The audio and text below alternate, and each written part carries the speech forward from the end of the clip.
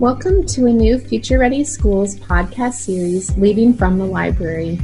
As we head into a new year full of change, opportunities, and uncertainty, it is more important than ever to be leaders within and from our library, making a difference throughout our school district and within the lives of our students, teachers, families, and others. I'm Shannon McClintock Miller, Future Ready Librarian Spokesperson, and National Faculty Member for Future Ready Schools. I am also the District Teacher Librarian and Innovation Director at Van Meter Community School in Van Meter, Iowa. In this series, the topics will focus on the many ways Future Ready librarians lead as we hear stories and ideas from some of the nation's top teacher librarians.